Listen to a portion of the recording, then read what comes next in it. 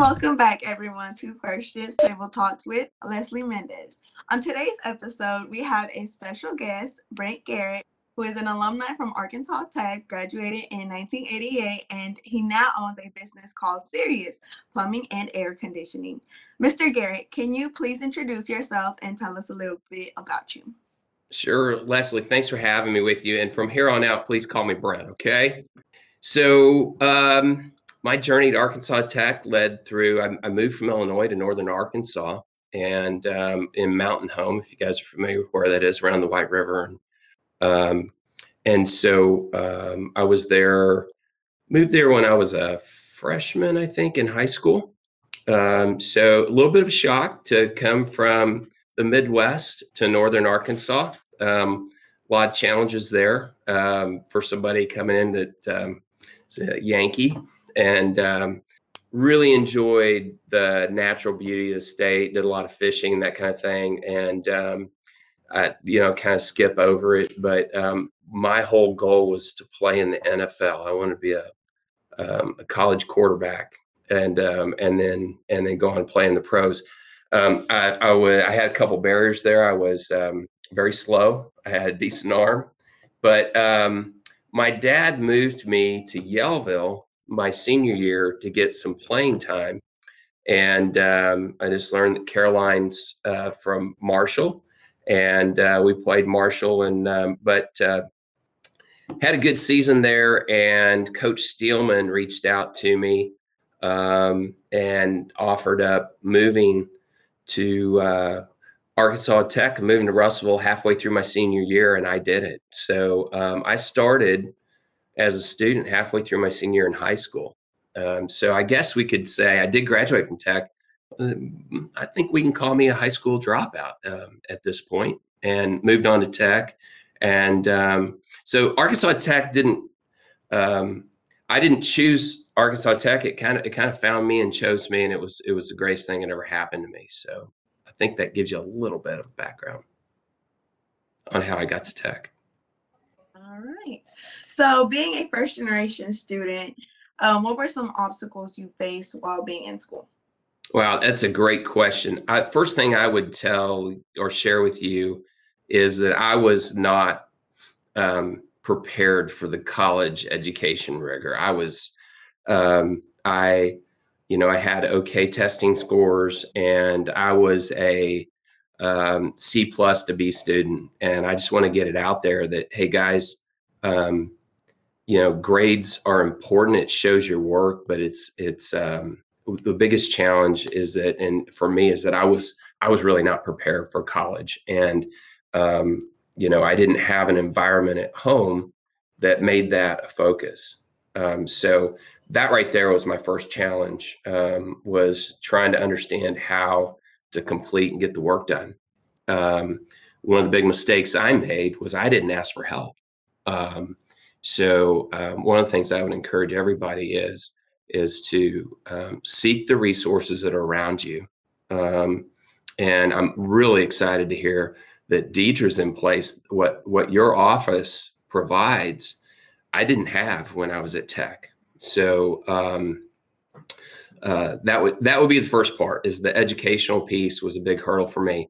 I think the second piece is that if you don't have an understanding what the path is to complete school, and I couldn't really call from my parents. They had never been to school or university, and so the path is not clear. And we moved one generation next, and my daughter graduated from Mercer in Georgia. She was a lacrosse player, and I hope they never see my transcript because I'm so proud of them. She was a D1 lacrosse athlete and an NCAA Division I academic All-American. Now, they were great students, and that was awesome. But I think what I was able to do is call from my experience of going through school and understanding what challenges they would have, and to be able to talk through some of those in school selection, those types of things. So my suggestion would be the minute you hit the ground at Tech, I would go to Deidre's office or try to get tied in, and because they do know the path, and then do your best to try to develop relationships with your professors, develop relationships with other students that might be going through the same thing, you know. But because I will tell you, for me, it was kind of quiet desperation. And there was one moment where I almost dropped out of school. Not because my school wasn't good, or my education wasn't good, or my classes and my grades weren't okay. It was just there were a lot of things going on, and without really the university president and a couple folks in student affairs and a number of things, I probably would have dropped out. So would have been the biggest mistake I'd ever make in my life. And I know Deidre might be able to add more to this, but I know that the biggest hurdle is getting through that first year. And if you hear one thing in this whole podcast is it's surely not my quote, but Churchill said, "Never, never, never, never give up." Would be the piece. So those are some of the obstacles. Financial, of course. I've found the River Valley to be extremely supportive. Sometimes I had 2 or 3 different jobs. This painting behind me is not a political statement. It's to remind me of Carol Watson and Norman Watson, who I worked for at Norman's Men's Store. And right next to that was the Shin Funeral Home, not exactly the choice of every student to go work, but Johnny Morgan. Not only were they supportive and gave me a job, but they helped me understand the path. Huge mentors. So, hey, finish school, go see Deidre's office and make a connection quickly. Understand the first year is going to be tough. The only thing you commit to is you just are going to keep coming back. One of the things I tell folks here in our company, if they join the team, and it's kind of funny because they don't, I'll look at them first 90 days and I say, look, you got one job. You know what it is? And they look at me like, well, do my work or say whatever, because they're trying to maybe impress me. I go, no, you just need to come back tomorrow. Just keep coming back. After 90 days, you'll start to understand it. It'll be fine. So I would just say to first generation students, just keep going to class and keep coming back. So guys, I'm a little windy sometimes. I can't say hello in like 5 minutes. So you can stop me at any point. These are all great questions. Thank you. And so what do you think are some similarities and differences that you experienced when you were in college and first generation college students today? Wow, I think some of the problems are not generationally specific. I think some of the problems of not knowing the path. I mean, let's face it. If you have a mentor or somebody to call upon, a family member or a parent that's finished school, there's a general understanding about what you're going to hit. There's this euphoria being a freshman and having a big time and general studies and maybe having too much fun and not focusing, on some things. Sophomore, you're trying to get your general studies done and you're trying to get through and understand, and, what do I want to do with my life and what do I want to study, and declaring a major. And then I think you hit the wall the junior year where you just, it's hard to focus. And then you got senioritis and it's right around the corner, and then you got to go get a job. All right. Or decide to go on and keep going to school. But I would just tell you that I think the similarities are, it's I'm reaching for the words of what it looks like. It's a quiet, silent desperation inside, of, am I doing this right? Am I on the right path? What am I doing? And and you're getting challenged every day, um, not to get a job. You're there to learn how to think and have two competing thoughts in your head. And, I talked about the flag, and I'm not going to go political. I'll just let you know I'm an independent voter, and um, I have people that come into my office and they go, "Oh man, I love your painting," and I already told you why I love it, and they draw a set of assumptions about me by looking at that, and that's by design back there, but it means so many different things. I would say the biggest thing to learn in school is to have two competing thoughts in your head and understand that a perspective of someone else, our job is really to understand that and make our own decision about what is right for us. Um, that didn't have anything to do with accounting. Okay. I mean, I've told people I wish I had taken more liberal arts classes, but my favorite classes at Tech were the ones that challenged me how to think, how to look at the world differently. And so I don't think those things change. Um, when you go home and you talk to your friends back home that may not understand the path, you're being challenged to think in different ways. You're being challenged to look at people differently, lives differently, to accept and ask questions. That may not be a well accepted view when you go back around the kitchen table. My advice to you is don't get into a throwdown around the chicken or the baked potatoes, okay, at home. That's going to happen. Lord knows it happened for me. Um, so I think those are shared things. Maybe the differences for students today are, um, there's so much data because our world's gotten so much smaller than when I went to school. If you think about it, I was in my early 30s when the internet was just emerging as a tool. And um, and so we're 20, 25, 30 years later. You guys do the math and figure out I'm kind of old, beard's gray. But I think you're getting so much information. How do you process it all? um, I don't come from the standpoint of, hey, you just need to leave it and put it down and get away from it. It's how do you use it as a tool for yourself. um, I bet you could Google first generation student and find out the top 10 things to do.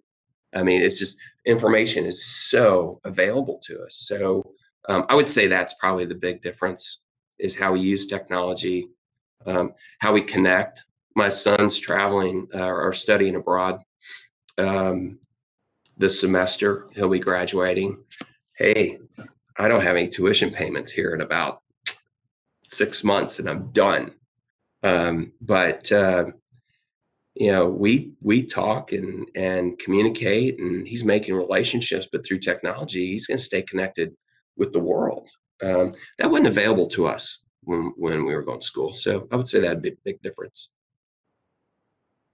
Thank you. And before we move on to the next question, I did realize that you mentioned how the previous question, what was an obstacle? And you said about like dropping out. And are first generation students and parents and professors. So I do want to agree with you how sometimes you think about it, now I'm a college student in 2021 and you graduated in 1988. So, and it's like we had the same thoughts because there are days where I'm a straight A student, but it's just sometimes where like I'm involved and it's just with a lot of organizations and sometimes I'm like I have to put myself first and I'm just like, but I am a first generation student. So it's like if I were to drop out, my parents are gonna be like, why are you dropping? dropping out. And it's just like, well, you don't understand, my parents are sometimes like, you're in school, you know how to do this. And I'm like, actually I don't, because I don't. I was like, my whole life, I've been the first one. My parents are the ones like, can you help me do this? And I'm like, mind you, I'm a child. And so it's like, this whole pathway has been like up to me and like people looking up to me. And so sometimes it's like, you think about what others say and not put yourself first. And I feel like many college students today like think about that same thing, like, why am I in school? Like, school's not for me. But yet, in my case, I'm a straight A student, but yet those thoughts are still behind my head and like, like, this is too much sometimes. Like, I was like, I really don't need a degree, because I mean, there are other fields that you don't need a degree and people are successful. And I feel like that's something important. But I know that, graduating from college, it's going to be one of my greatest accomplishments in my lifetime. So, and I just want to put that out there, that as you can see that, Brent said 1988, he was planning to drop out, and here I am 2021 having the same thoughts. And it's just like, like you said, you never give up and just keep pushing every day. And and so I really like how you said that, and I hope our listeners can relate to that. So thank you for that. So now moving on to our next question is, what advice would you give to the first gen students at Tech, or just college students in general?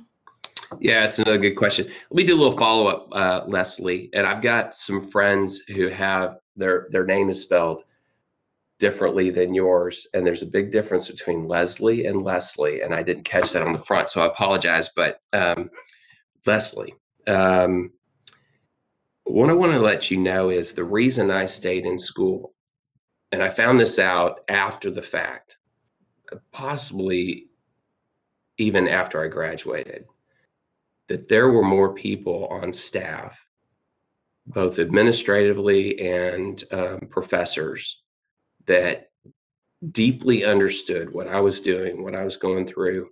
And I don't think that was unique to me.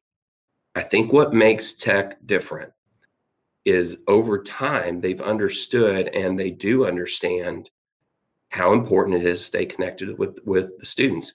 I think the school is much more a stay on campus during the weekends than it was when I was there.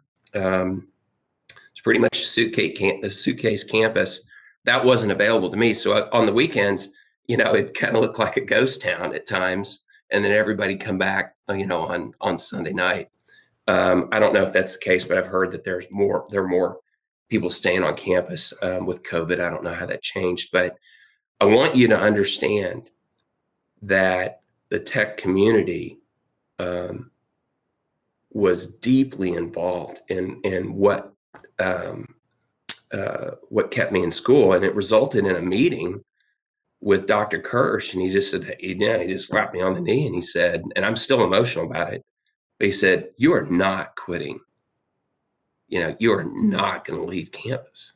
And I wouldn't be where I am today without that. So back to your question about advice to give first generation students at Tech. I think we talked about it. Find and seek help. You're not alone. It's strength to ask for help. It's not a weakness. One of the things I would tell you, whether it's in your completion of school or going through your process, one of the things we do here at Sirius and throughout my whole career is focus on progress, not perfection. Okay. And I want to share something that's something that I found that I believe in is when you are starting to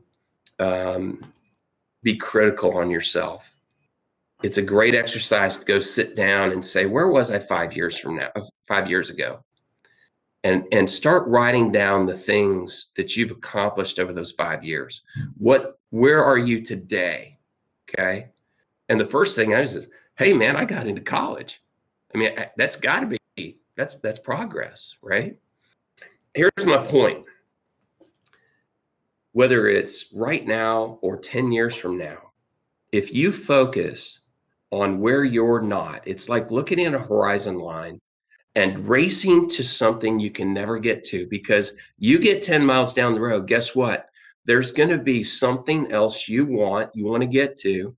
Maslow said, in our hierarchy of needs, we're food and water and shelter, and now we want to get better. Maslow said we want to be better off tomorrow than we are today. Well, if we look at that horizon line and all we do is look at where we're not, it's a negative zone. It's critical. Okay. If we start focusing on where we were and where we've come, that's the positive zone. Okay. So focus on progress, not perfection. Perfection will absolutely beat you down. Focus on progress, not perfection. And, I just kind of referenced a book that was written in the late 60s called I'm Okay, You're Okay. It talks about a critical parent in your head versus a nurturing parent. And you have three conversations going on in your head. And if you can, turn that critical parent off. Okay. And I'm not talking about your parents at home. It's a conversation you have in your head. If you haven't read the book, Leaders are Readers, go buy the book, read it. It's still as relevant today.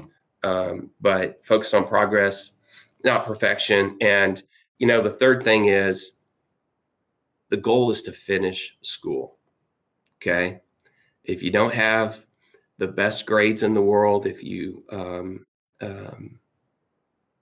you don't get through the way you wanted to, or however you look at that, that diploma says you can start and finish something.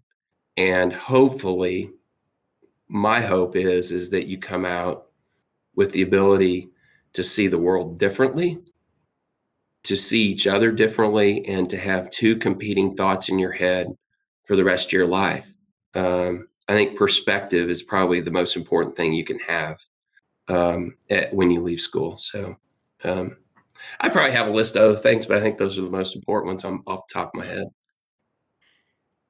All right, thank you.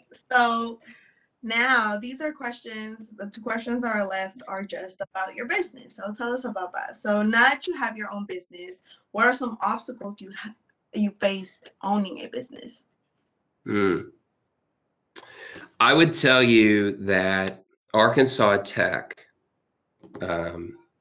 prepared me and set my trajectory in life, meaning the path that I took. I would call upon being a quarterback in college and hitting struggles with multiple knee injuries, and then getting through school and being involved with the community and working and learning different skills and that kind of thing. Everything you're doing right now is building a foundation for your future, and it's more about experiences and really just getting knocked down and getting up. Okay. The odds of starting and owning a successful business are not good. U.S. Department of Labor statistics are 100 businesses that go into business today, only 5 of them will be in business 5 years later. Let me tell you what, there are better odds at the blackjack table over in Vegas. Okay.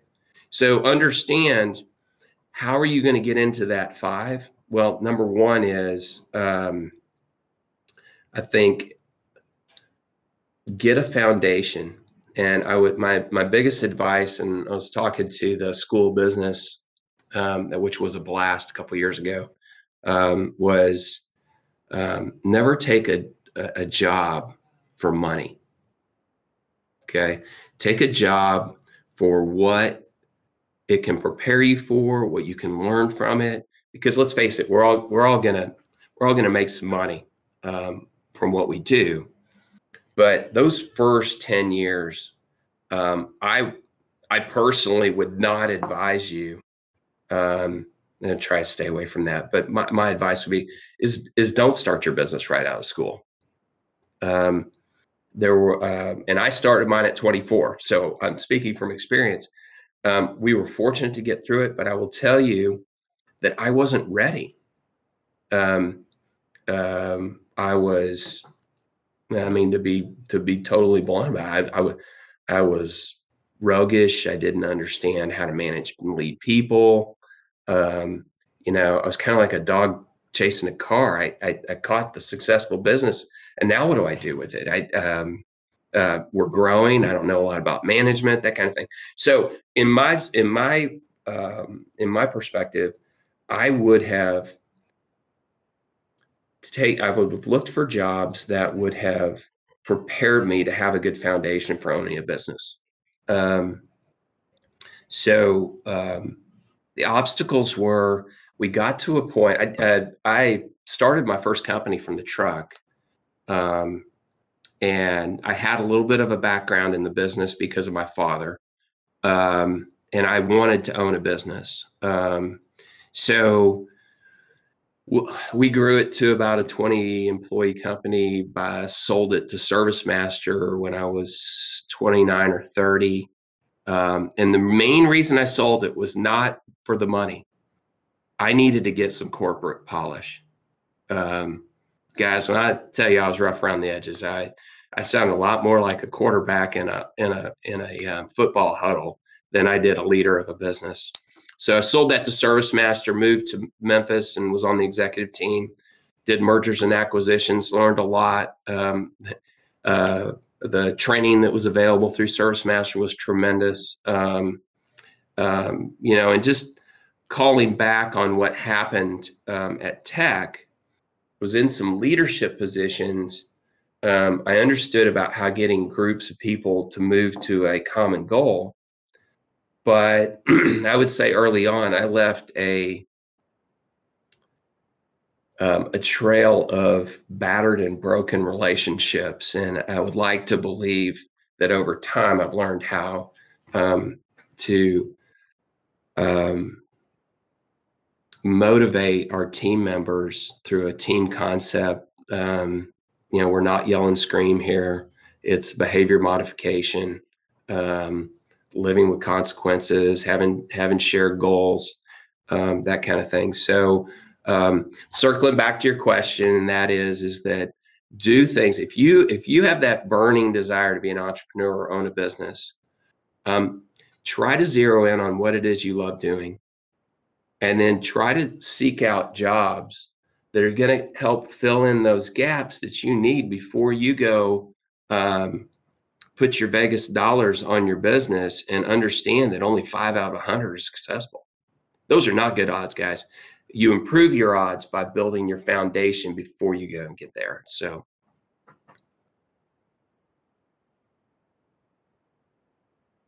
that basically almost answers the next question, which was, what advice would you give to someone who wants to start their own business? yeah, no, so build the foundation, right? I would suggest that you go buy a book. Here again, leaders. One of the things I'll say is that I truly believe you'll be changed every 5 years by the people you meet and the books that you read.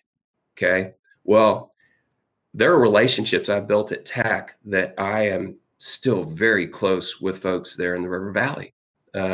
When I speak of Johnny Morgan and Norman and Carol Watson and the list is just so long, guys. I have 20 to 30 people. Those folks changed my life. I could talk about professors and administrators and all of that. Well, every 5 years, you're going through a cycle of meeting new relationships. What are you doing with those relationships? So you'll be changed every 5 years by the relationships you build and make and the books you read. If you are seriously considering starting a business, don't wait 10 years from now. Go buy a book called The E-Myth by Michael Gerber and read it. and reread it, and then go look at his book called E-Myth Mastery, because it will prepare you and let you know and understand what's ahead of you if you want to have a successful business. The thing I love about the book is there are so many people that want to start a business that have what Gerber calls an entrepreneurial seizure. And what that means is, hey, I'm going to start a business, and they have absolutely no plan. And what they're really saying is, I don't like what I'm doing. So I'm going to do something different. Okay.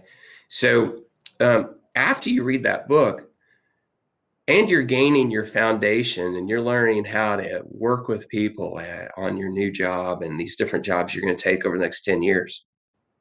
What's the biggest problem you want to solve in the business community? Okay. What problem do you want to solve? And then are you creating any value in the marketplace that somebody will buy? Because truth matter is nobody's going to buy from you unless these three questions are answered. Number one is, hey, does value exceed price? And the second one is, do I want you for my problems? And then the third one is it affordable? I don't care what business you talk about or think about. If those three things don't exist, you're not going to buy. Okay? It's just not going to happen. So it starts with, what problem are you solving? And then at that point, what do you love doing? I didn't say like doing. What is it that you really want to do with your life? And if there's a business around that, then go for it.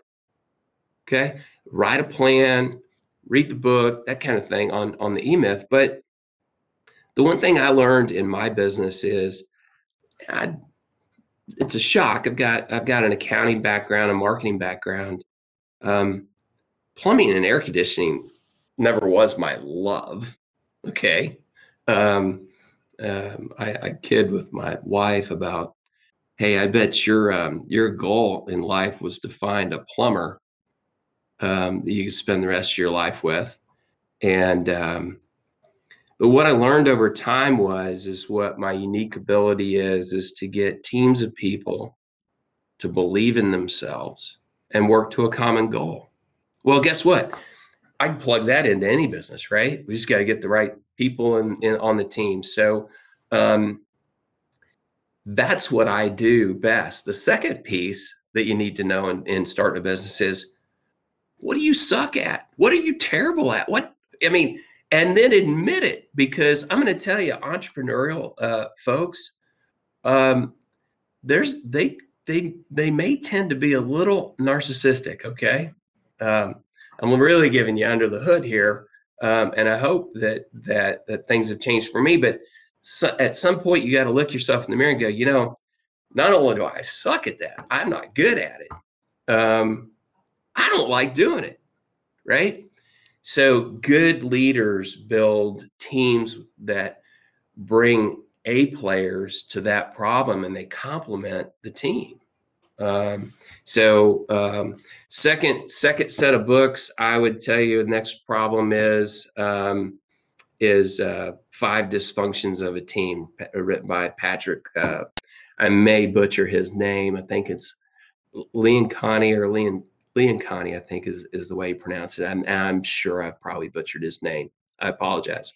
But he also has another book called that addresses CEOs or leaders in the company.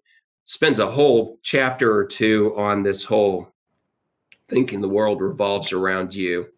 You're the center of the universe, and it's not a winning concept. So I'm always going to give you a couple books. So E-Myth and Five Dysfunctions of a Team would be something I'd read. So hey, have we just gone way over time now? You're not going to get a yes or no answer out of me. That's for sure, Leslie. You're fine. But I do want to thank you, Brent, for coming today and sharing your story as a first-gen student at Arkansas Tech and giving advice to students about being in school and having their own business. And I hope everyone who is listening was able to learn from Mr. Garrett today. And please make sure to check out our social media. We are on Facebook and Instagram. On Facebook, we are Arkansas Tech First Generation Student Experience. And on Instagram, we are ATU First Gen. Stay tuned for our next episode on First Gen's Table Talks with Leslie Mendez. Then you can stop.